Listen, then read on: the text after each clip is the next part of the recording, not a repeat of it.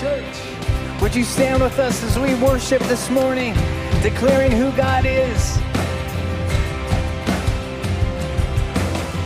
When all I see is the battle, you see the victory. Yes, thank you, Lord.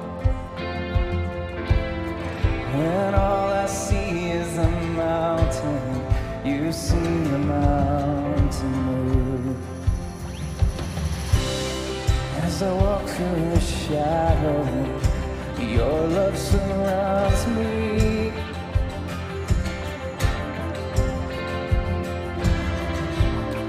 There's nothing to fear now, for I am safe with you. Let's sing it out, church. Let's declare. So when I fight on my knees, with my hands lifted high, oh God, the battle belongs to you. And every fear I lay at your feet, I'll sing through the night. Oh God, the battle belongs to you. Hey. And if you are for me, who can be against me?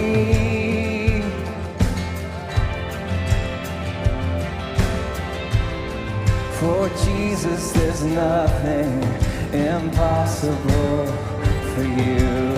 No.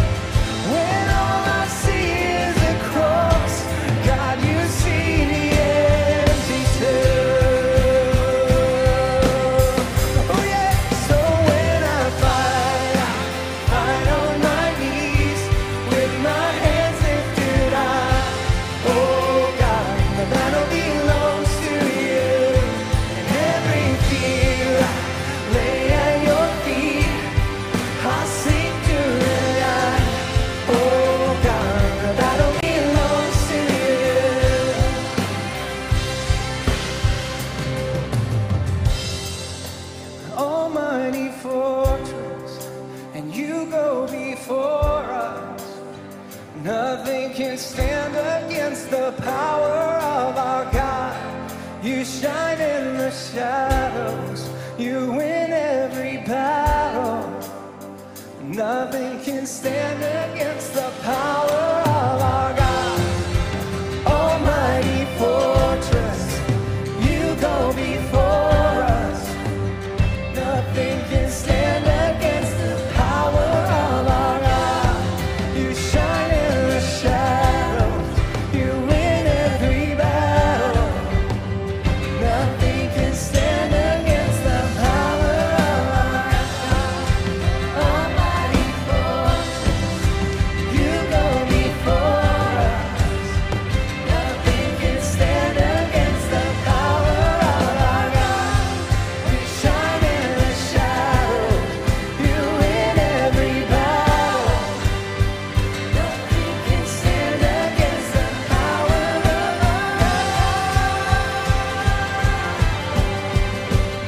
So when I fight on my knees, with my hands lifted high, oh God, the battle belongs to you. Every fear I lay at your feet, I'll sing through the night. Oh God, the battle belongs to you. Oh God, the battle belongs to you.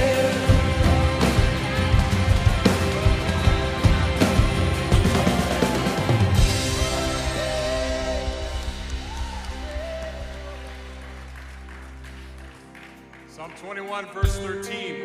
Be exalted, O Lord, in your strength. We will sing and praise your power. Let's do that together this morning.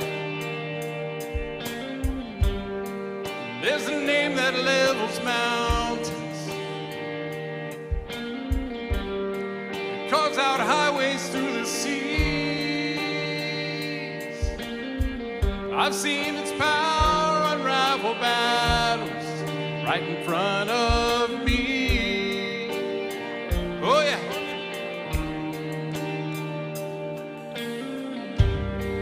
There's a faith that stands defiant. Oh yeah. It sends Goliath to his knees. I've seen his praise unravel shackles right off my feet. Oh yeah, sing it out. That's the power of your name. Just the mention makes a way. Giants fall and strongholds break, and there is healing. That's the power that I claim. It's the same that rose and reigned. There's no power like the mighty name of Jesus.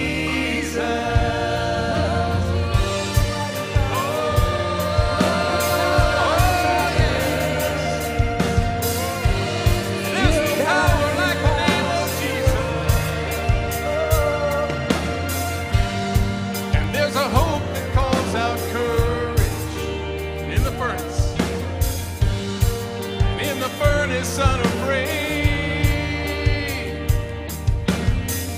That kind of daring expectation that every prayer I make is on the empty grave. Sing it out with me. That's the power of your name. Just a mention makes a way. Giants fall and strongholds break, and there is healing. Sing it out. That's the power that I claim. It's the same that rose and reigned. There's no power like the mighty name of Jesus. No power like that name. Oh, lift your voice to the Lord. There's no power like that name of Jesus. No other name, no other name. I see you taking ground. I see you press ahead. Your power is dangerous to the enemy's camp. Oh, yes, it is. You still do miracles. You will do what you said. For you're the same God now that you've always been. Yes, you are. Your spirit breaking out, your kingdom moving in, your victory claims the ground that the enemy had. Oh yes, you still do miracles, you will do what you said, for you're the same God now that you've always been. That's the power of your name. Just a mention makes a way. Giants fall and strongholds break, and there is healing. Lift your voice to the Lord. That's the power that I claim. It's the same that rose and reigned. There's no power like the mighty name of Jesus. There's no power like the mighty name of Jesus. There's no power like the mighty name of Jesus. Your name is matchless, Lord. Yes, God, we know there is power in your name. And we know that we can cling to the hope we have in you. We know that we can cling to your faithfulness in all the times that you've surrounded us with your love and your grace and your mercy. There's a table you prepare for me in the presence of my enemies. It's your body, your blood you shed for me, and this is how I fight my battles. Sing us out, church. I know you know this one. There's a table.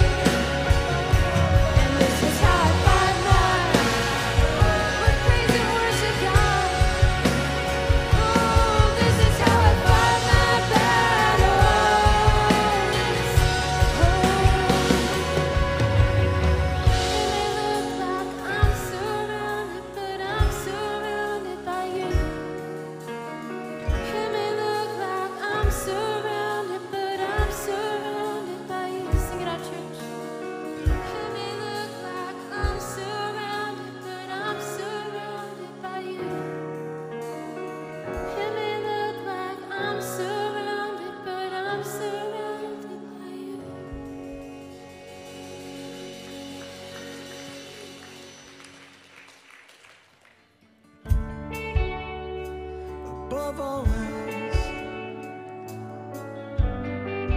to my heart, to you, Lord, above all else, to my heart, to you, Lord, come thou fount of every blessing, to my heart to sing thy grace. Streams of mercy never ceasing, calls for songs of loudest praise. Teach me some melodious song sung by flaming tongues above.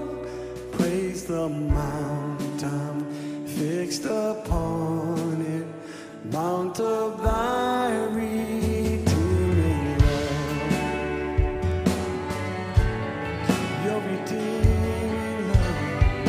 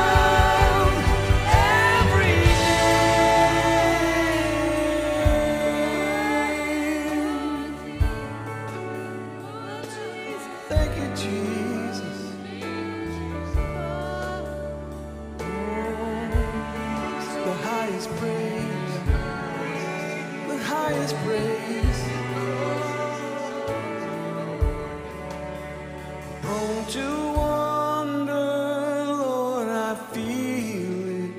Prone to leave the God I love. Here's my heart, Lord, take and seal it for thy courts above.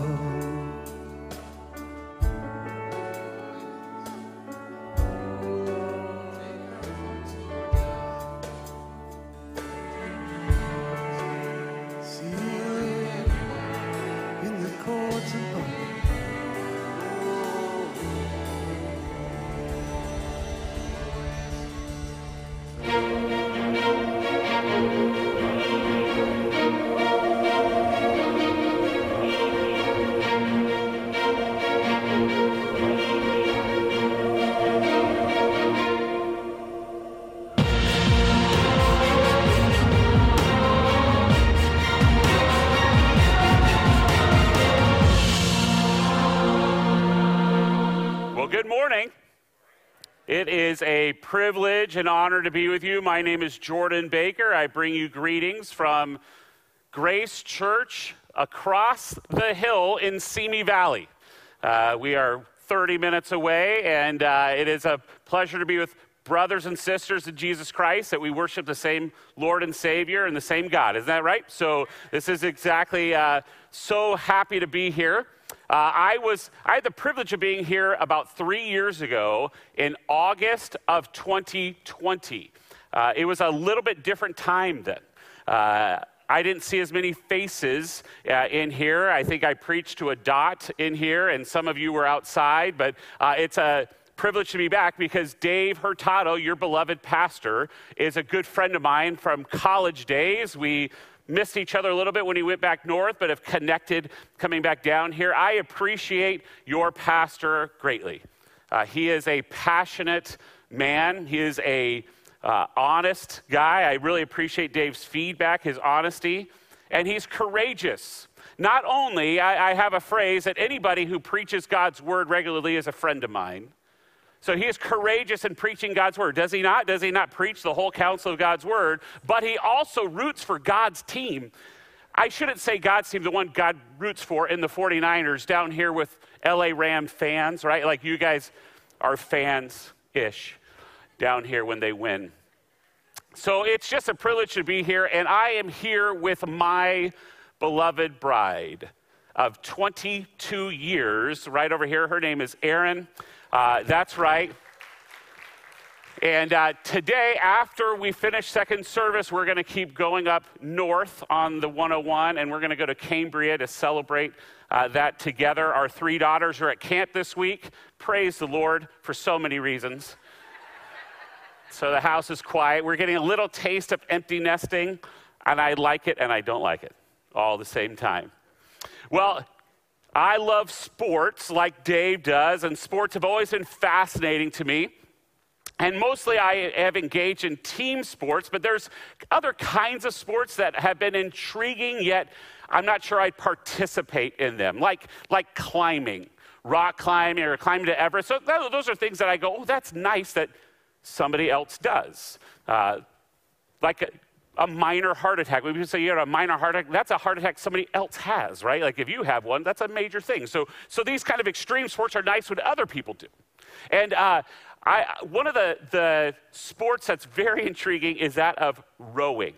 Or if you're hip, you call it crew. By the way, show of hands, who's ever rowed athletically before or competitively? Who's been a rower? That's right, because it's totally out of vogue now, but it used to be no one, by the way, no one raise their hand. It used to be a pretty popular sport. In fact, it was one of the first Olympic sports. And one of the things that they say about rowing, again, what I've heard, I've never actually done it. I've done it at the gym, but I think that's different. According to Daniel James Brown, who wrote about it, rowing is one of the toughest sports since once it starts, there are no timeouts and there's no substitutions. And it calls upon the limits of human endurance that comes from the mind and the heart and the body. In fact, they say, is that if you do a rowing race that lasts 6 minutes, it's as much exertion, it takes as much physical toll as playing 2 full basketball games back to back, which means you can get a lot of exercise in 6 short minutes. That's kind of nice. In 1936, a rowing team did the unthinkable. Go back to 1936, the Olympics were in Germany. There was a lot of growing tension globally. And a small group of 9 young college students from the University of Washington were formed together in a team of rowers, a crew.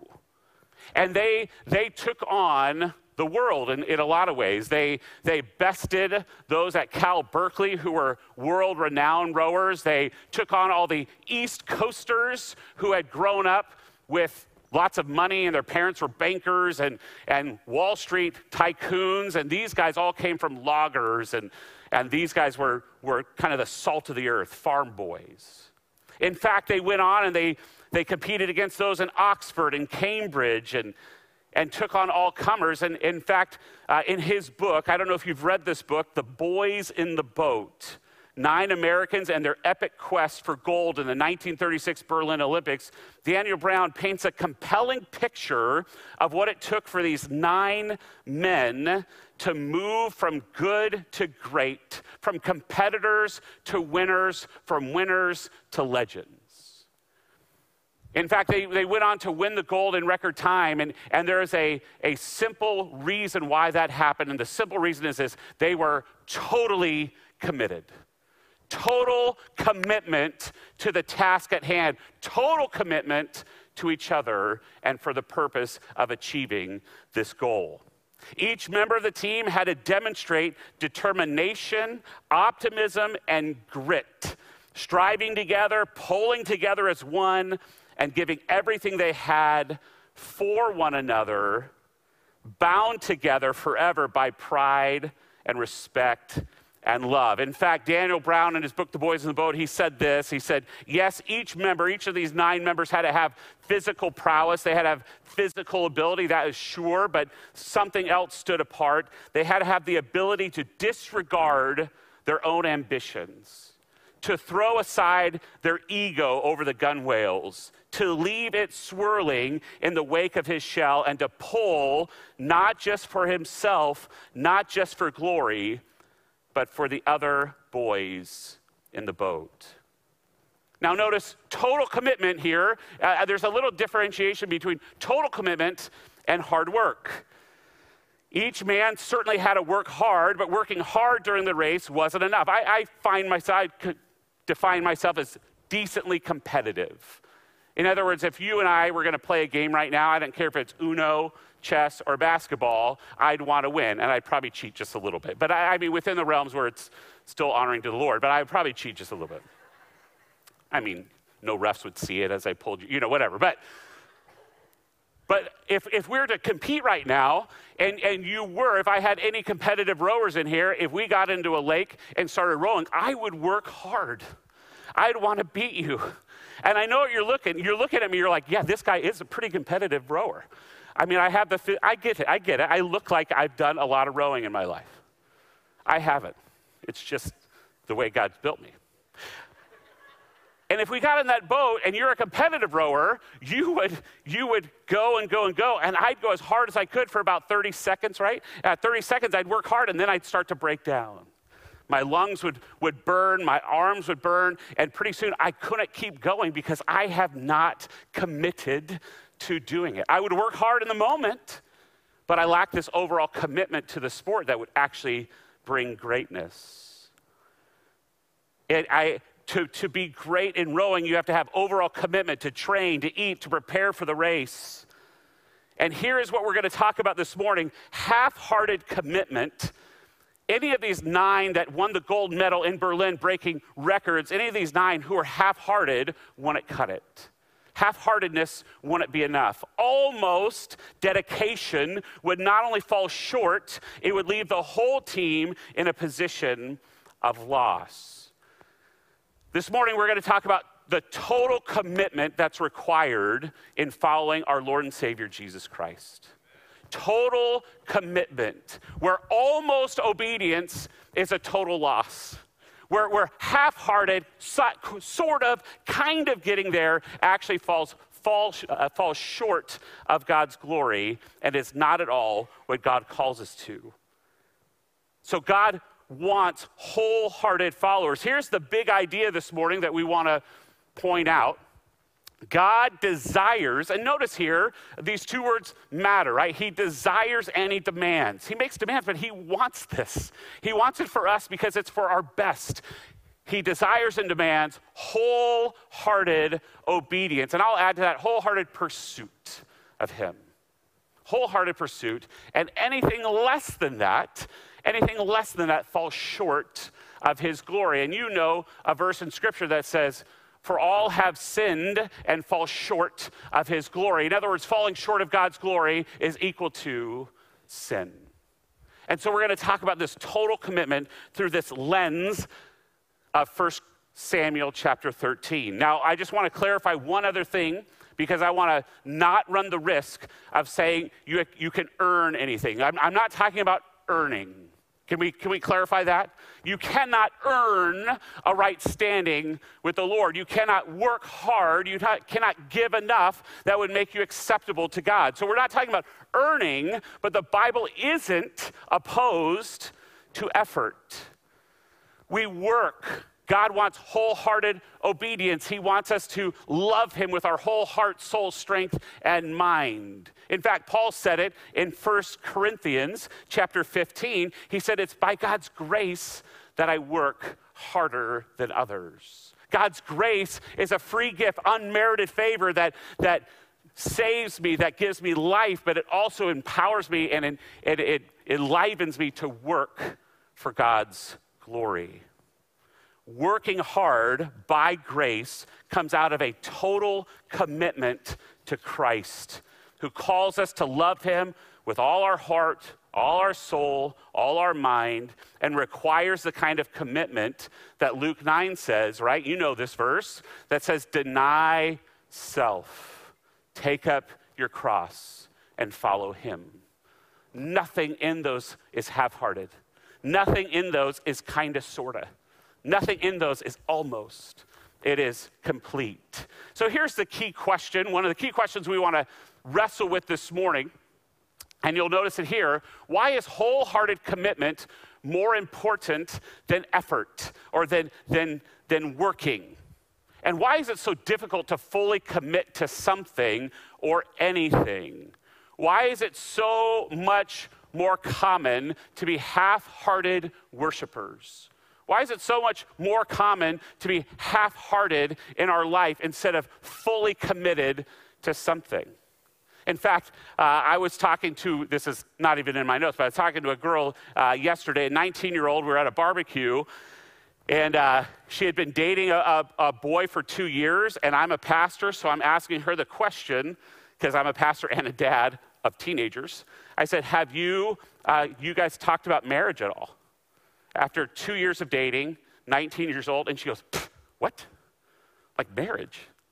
I'll think about that when I'm 30.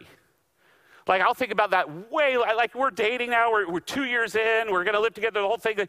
I'm not even thinking about that. I'm not ready to commit to that.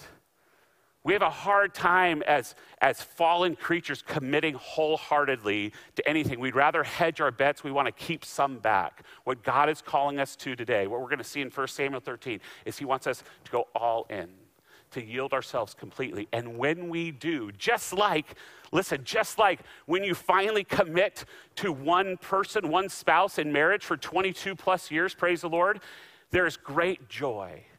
Amen? Listen, if you're a teenager here, marriage is way better than dating. Way better, way harder, but way better. All right, that's for free. So here's what we're going to do. If you have your Bibles, you can turn to 1 Samuel 13, and we're going to try to answer these questions from the lens of King Saul. And I'm going to keep referencing this fact. I think sometimes Saul gets a bad rap. And maybe sometimes you go, like if I were in Saul's shoes, would I have done the same thing? But we're going to look at this plight of King Saul, who is a half-hearted man. And because he was half-hearted, he kept falling short. He was miserable, fearful, and always paranoid about others. He just couldn't rest and find joy because he couldn't totally commit to the Lord. So here's what we're going to do. We don't have time necessarily to read all these sections, but I'm going to summarize some of them. And we're going to talk about 5 ways that half-hearted obedience shows itself to the life of Saul. Half-hearted pursuit, and how half-heartedness falls short of God's glory. So the first is this: half-hearted obedience trades on others' faith. Half-hearted obedience trades on others' faith. Now, here's what you have to do. If you're new with us, or just for my sake, let's summarize where we've been in 1 Samuel very quickly. At the end of Judges, there was a phrase, a word. It says, in Israel, everyone was doing what was right in their own eyes. That was the makeup of the culture. Everyone was doing what was right in their own eyes. Does it sound common today? Do we live in a culture today that everyone's kind of doing what's right in their own eyes? If they see, they think it's right, they think it's good, they think it's true for them, they're going to do it. We live in a very similar culture as what we find in 1 Samuel.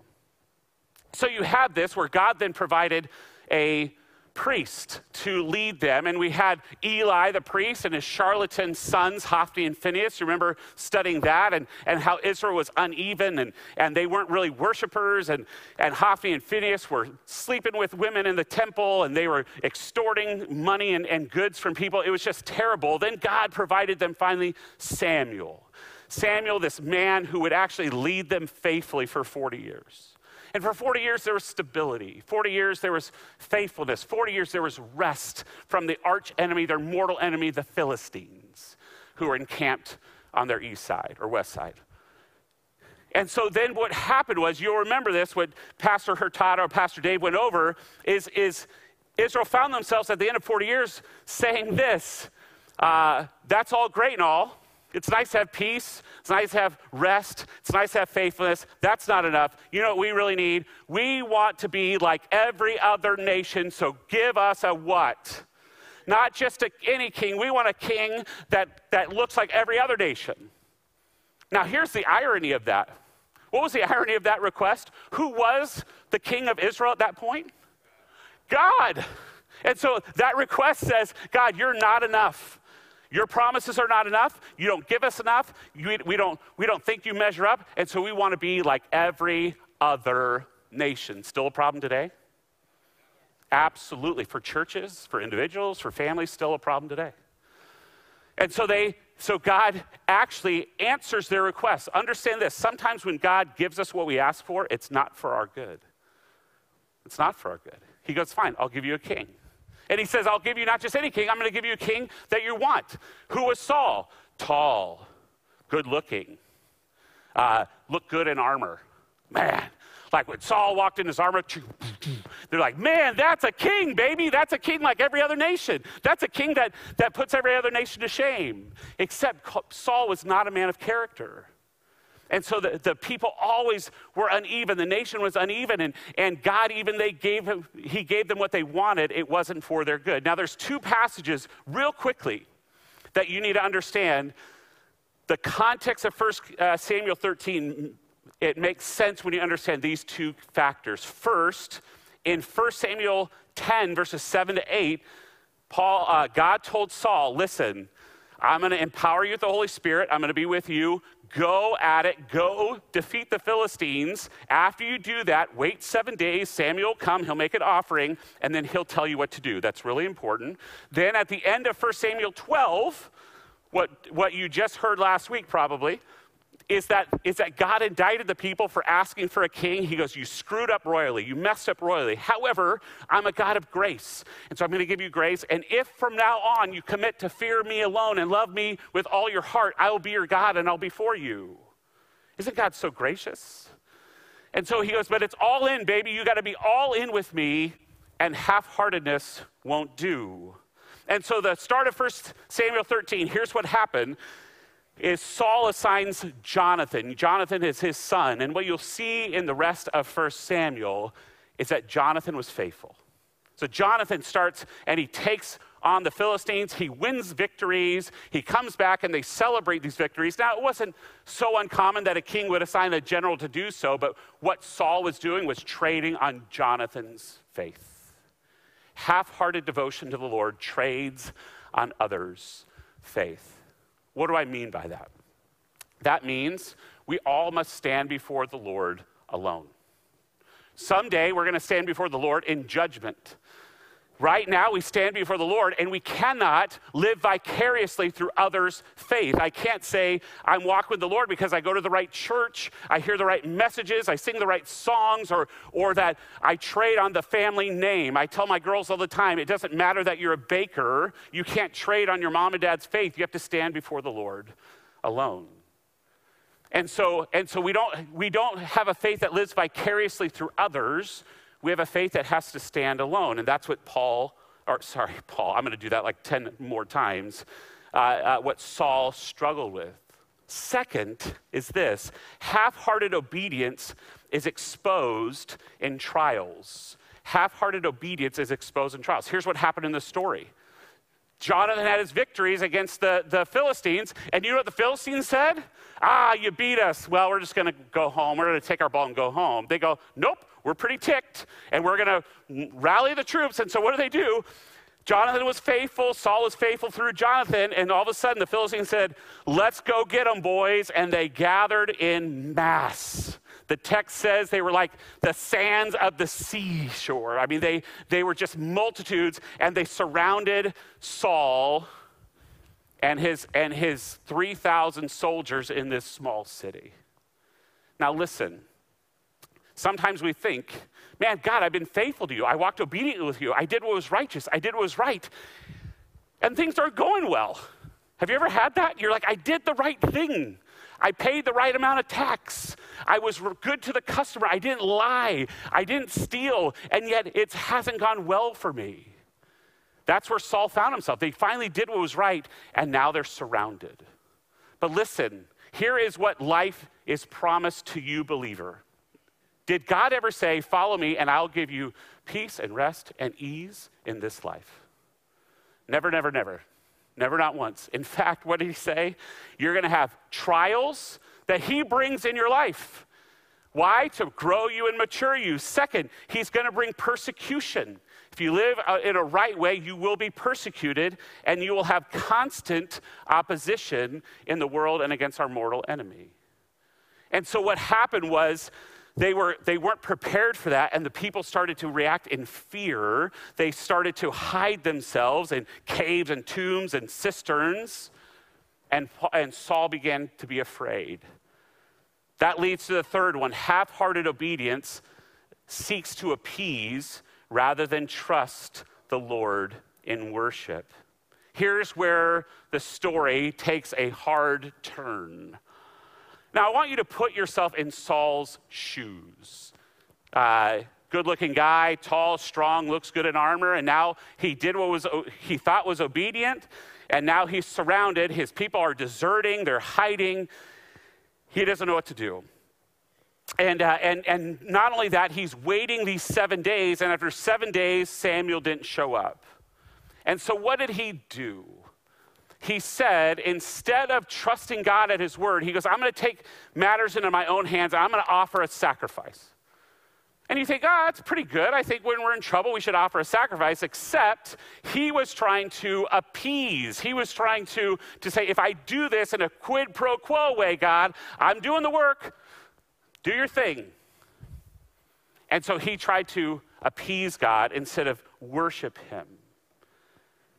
And the question that we have to ask every day is, are we going to trust God at his word, obey him completely, or are we going to do most of what he calls us to do, but withhold an opportunity to do what we determined is best? Here's what half-heartedness looks like. It looks like high religious activity, but low fear of the Lord. Disobedience cloaked in religiosity. This is somebody who comes on Sunday morning, and I watch it. I love worshiping with you guys. So fun singing. Hey, by the way, you sang Ebenezer. Thank you. You know Ebenezer comes out of 1 Samuel, right? a stone of remembrance. I was like, oh, you did it, yay, okay. And I love it. You're raising hands and you're worshiping together. Half-hearted religious activity and worship looks like you raise your hands and you sing praises to God and you leave here and you cuss out your kids and you middle finger something. No, I shouldn't say that. Anyway, you do something wrong to people who cut you off on the road and you go back to your life as normal. That's religiosity. That's trying to appease God instead of worship him. And that's what Saul was doing. And remember this. 1 Samuel 15:22 says this, has the Lord as great delight in burnt offerings and sacrifices as in obeying the voice of the Lord? Behold, to obey is better than sacrifice, and to listen than the fat of rams. In other words, what does God want us to do in worship? Obey him completely. Because obedience comes out of full trust. Obedience comes out of saying, I'm going to obey you even when it doesn't make sense, even when if I could just hedge it here or take matters in my own hands, it will ease the pressure. I'm going to obey you. If we want to be wholehearted worshipers of the Lord, full obedience is a must. Well, that leads to the fourth here. Half-hearted obedience continually shifts the blame. This is so important. So I love the text. The text says this. He's supposed to wait 7 days. He didn't wait the full 7 days. He waited most of the 7 days, but as the sun was setting, he goes, I'm desperate. I'm just going to take matters in my own hands. I'm going to do it my way. He offers the sacrifice. Once the sacrifice was done, here comes Samuel, as it happens. Samuel comes in, he asks this question. It's a question you never want to hear from your parent or a police officer. What have you done? What have you done? Ah! And Samuel did what his great-great-great-great-great-great-grandfather Adam did. You remember back in the garden? This is so important. Remember back in the garden, Adam and Eve, perfect, marriage, naked, all those kind of things. Anyway, they were confronted by the serpent, and Eve goes, oh, yeah, well, good. And she eats, and she gives some to her husband who was with her, and he eats, and God confronts him, and God goes to Adam, what have you done? You remember his response? What was Adam's response? The woman you gave me. Who did Adam blame for his sin? His wife and his God. Here was the bus coming down, and he's like, threw him under the bus, right? It's my favorite verse. It's like our life verse, the woman you gave me. I say that all the time. Anyway, not to be outdone, Saul said, look, listen, here's what happened. We're surrounded. I don't know if you know that. Multitudes of Philistines ticked, ready to kill us. Not only that, our own people deserted us. They started running away. And Samuel, you want to know something? You weren't even here. You said you were going to be here, and you didn't show up. So I forced myself against all those things. I forced myself to make these sacrifices. Saul failed to take responsibility. Listen, to be a wholehearted worshiper of the Lord, you must take responsibility for your sin. We self-justify, we make excuses, we want to pacify, we shift it to other people. You must take responsibility. Every time I do marital counseling with a couple, they sit down in front of me, and you know what when I sit down with a wife, who does she think needs to change in their marriage for her to be happy? And she leaves, she goes, oh, let me tell you all my husband does, can you help fix him? She leaves, I talk to the husband, he goes, you tell me all the things my wife does, can you fix her? And you point the finger somewhere else. Do you know who needs to change in your marriage to become joyful? You. If you try to change your spouse, do you know what it's called? It rhymes with manipulation. It's manipulation and controlling. So we take responsibility. It's what Saul failed to do. He didn't take responsibility for his actions. He blamed it on everybody else. And here comes the consequences. This is the fifth thing here. half-hearted obedience is ultimately rejected. If you have your Bibles, read with me. If you don't, you can look on the screen. But he said this, so I forced myself, this is in verses 13 to 15, and offered the burnt offering. And Samuel said to Saul, you have done foolishly. You have not kept the command of your God, the Lord your God, with which he commanded you. For then the Lord would have established your kingdom over Israel forever. But now your kingdom shall not continue. The Lord has sought out a man after his own heart. And the Lord has commanded him to be prince over his people because you have not kept the word that I commanded you. Now, man, it seems awful harsh. Saul was so close, almost obedience. I mean, he was off by a few minutes. If he would have just waited, he offered a sacrifice. He didn't even do something wrong. He didn't get drunk. He didn't go and cuss anybody else. He offered a sacrifice to the Lord. And Samuel said, that is half-hearted, almost obedience, which is deadly. I'm going to take the kingdom away from you. I'm going to transfer it to somebody after my own heart.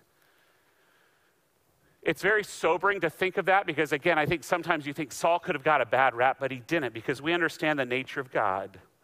God will always uphold his glory. Isaiah 48:11 says, God does not share his glory with anyone. He upholds his glory. God demands a people after his own heart who love him and are love him with all of who they are, including complete commitment. And anything less falls short of his glory and thus his standard. There's two nagging questions we leave with because what God is going to do is he's going to replace Saul with David. God says, man looks at the outside, God looks at the heart. I found a man after my own heart, it's David. But listen, here's the problem with the story, right? He's looking for somebody after his own heart.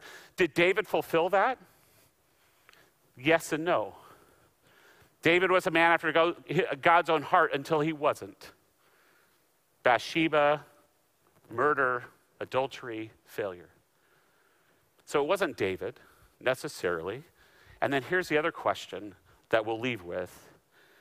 What do we do knowing that we fall short of the standard and demand of total commitment?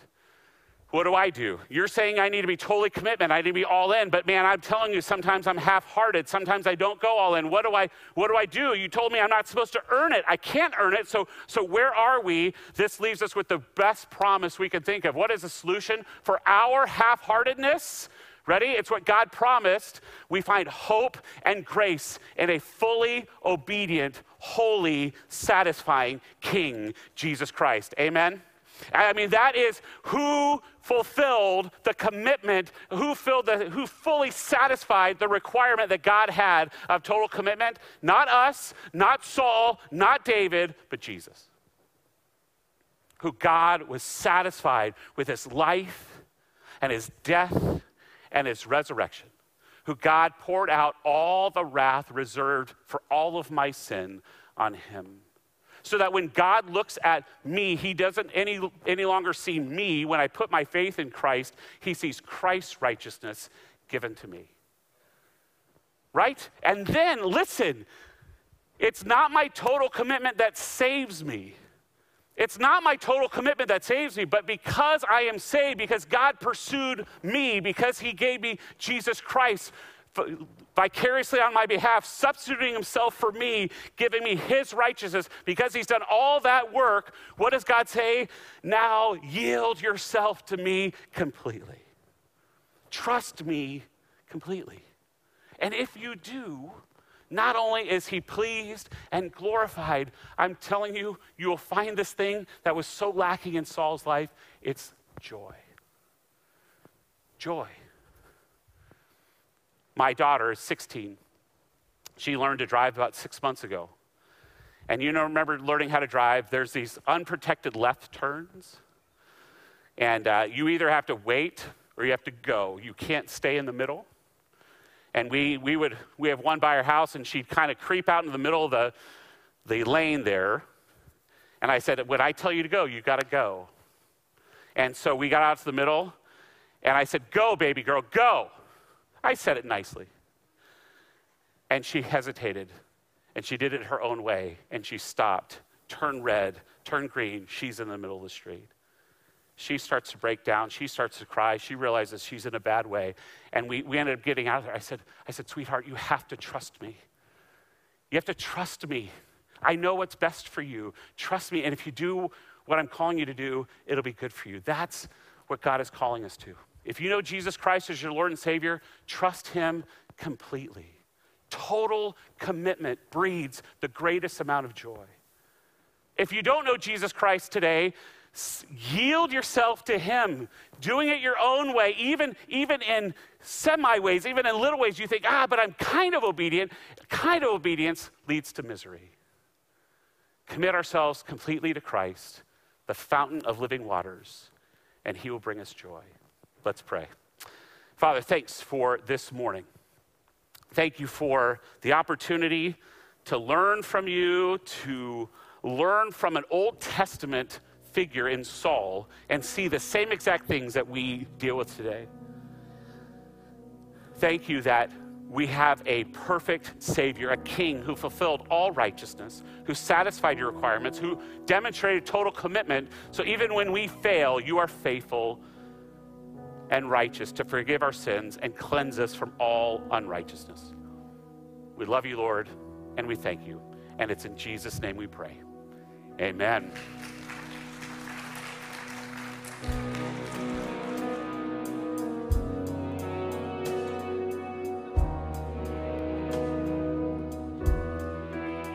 Let's continue to worship.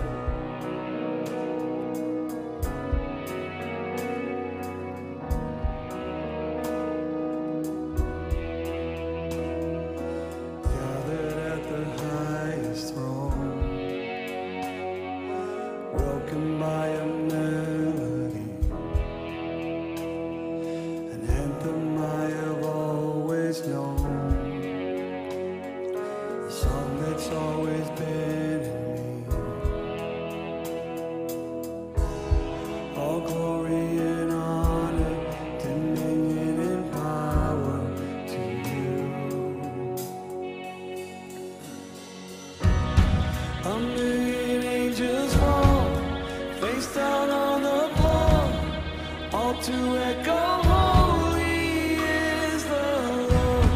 My heart can't help but sing with all of heaven's roar, forever echo, holy is the Lord. Oh, oh, forever echo, holy is the Lord. Memorized by every heart,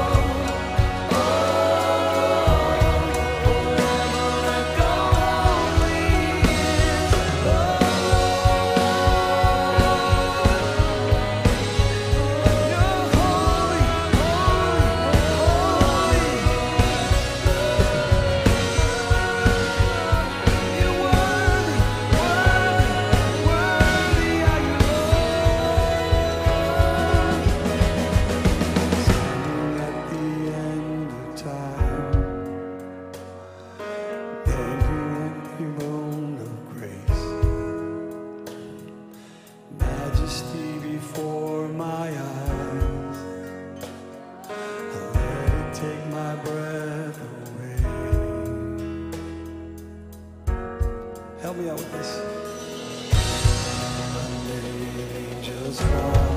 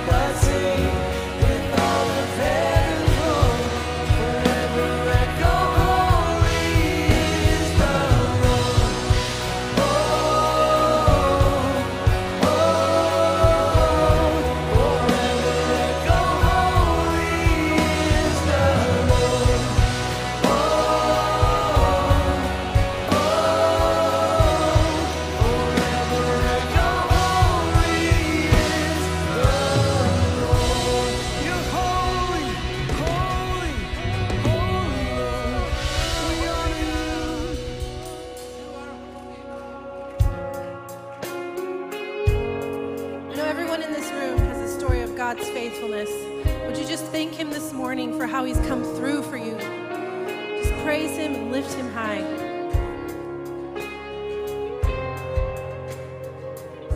When I was lost and all alone, your presence was where I found home. You were there and you're here right now. In every high and every low, you never left me without hope.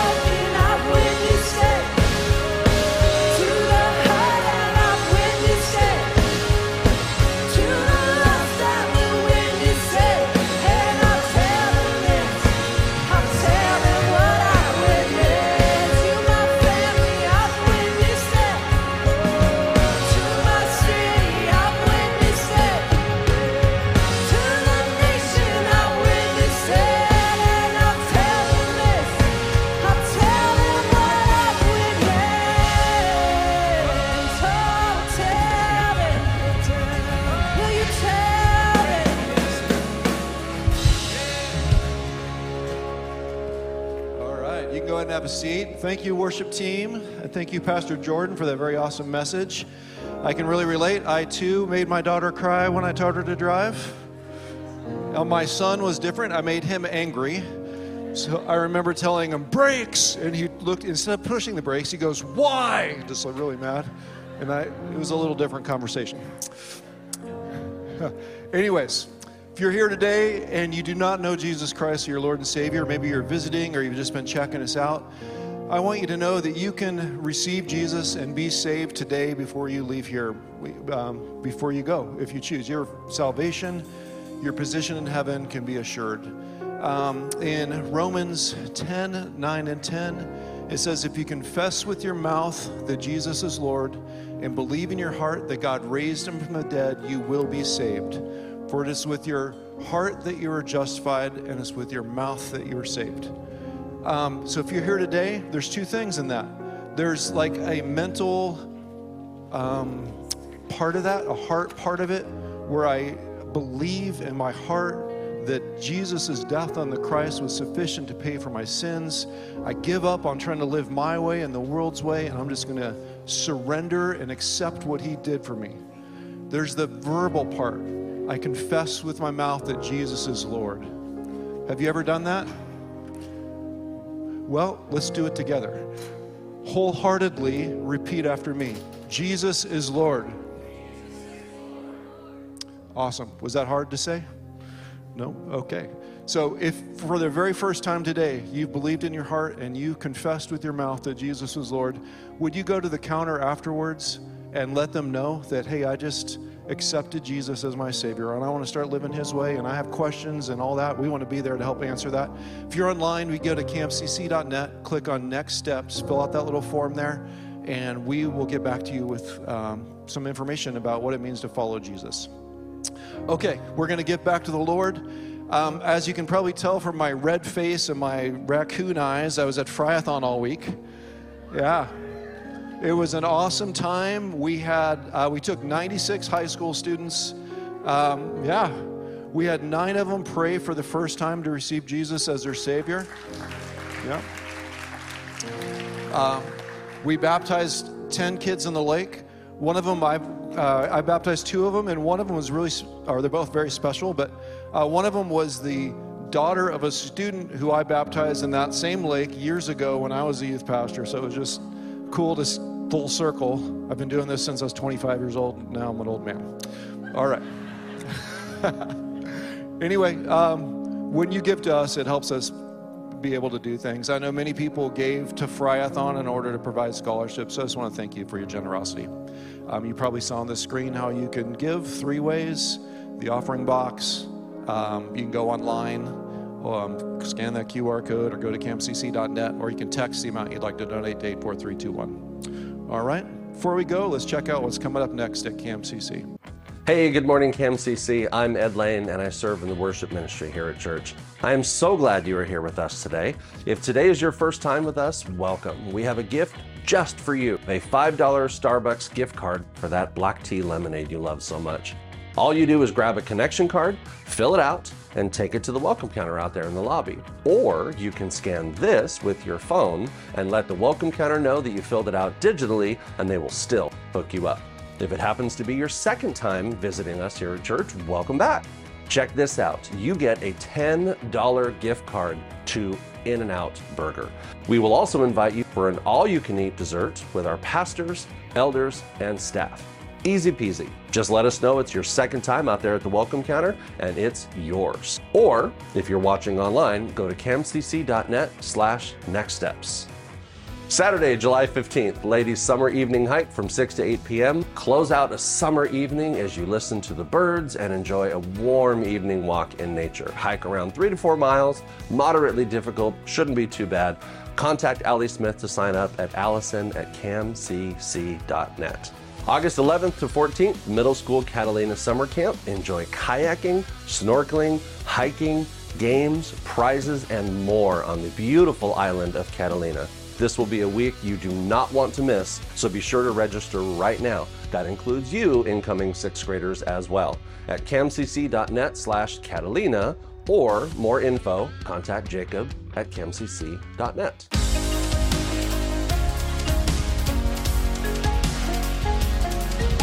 To stay in the loop of what is going on at CAMCC, follow us on Instagram, like us on Facebook, and subscribe to our YouTube channel. For more info on any of these events, go to camcc.net. What a powerful message that God wants committed lives from us as we obey Him. Our lives will be rewarded and be better. So I want to encourage each of you to just contemplate, ask the Lord, Lord, what is it that I need to release to you that I can more fully commit to my walk with you? And you'll see that reward. If you're a guest with us, or if you prayed for the first time to receive the Lord, we want to invite you to stop on the way out on the left side at our welcome counter. We have gifts for you, and we'd love to chat with you. Also, we'd like to invite you to join us on the patio for coffee and donuts afterwards. And also, be thinking and praying about who'd you like to invite next Sunday with you to church. We'll see you next Sunday. God bless.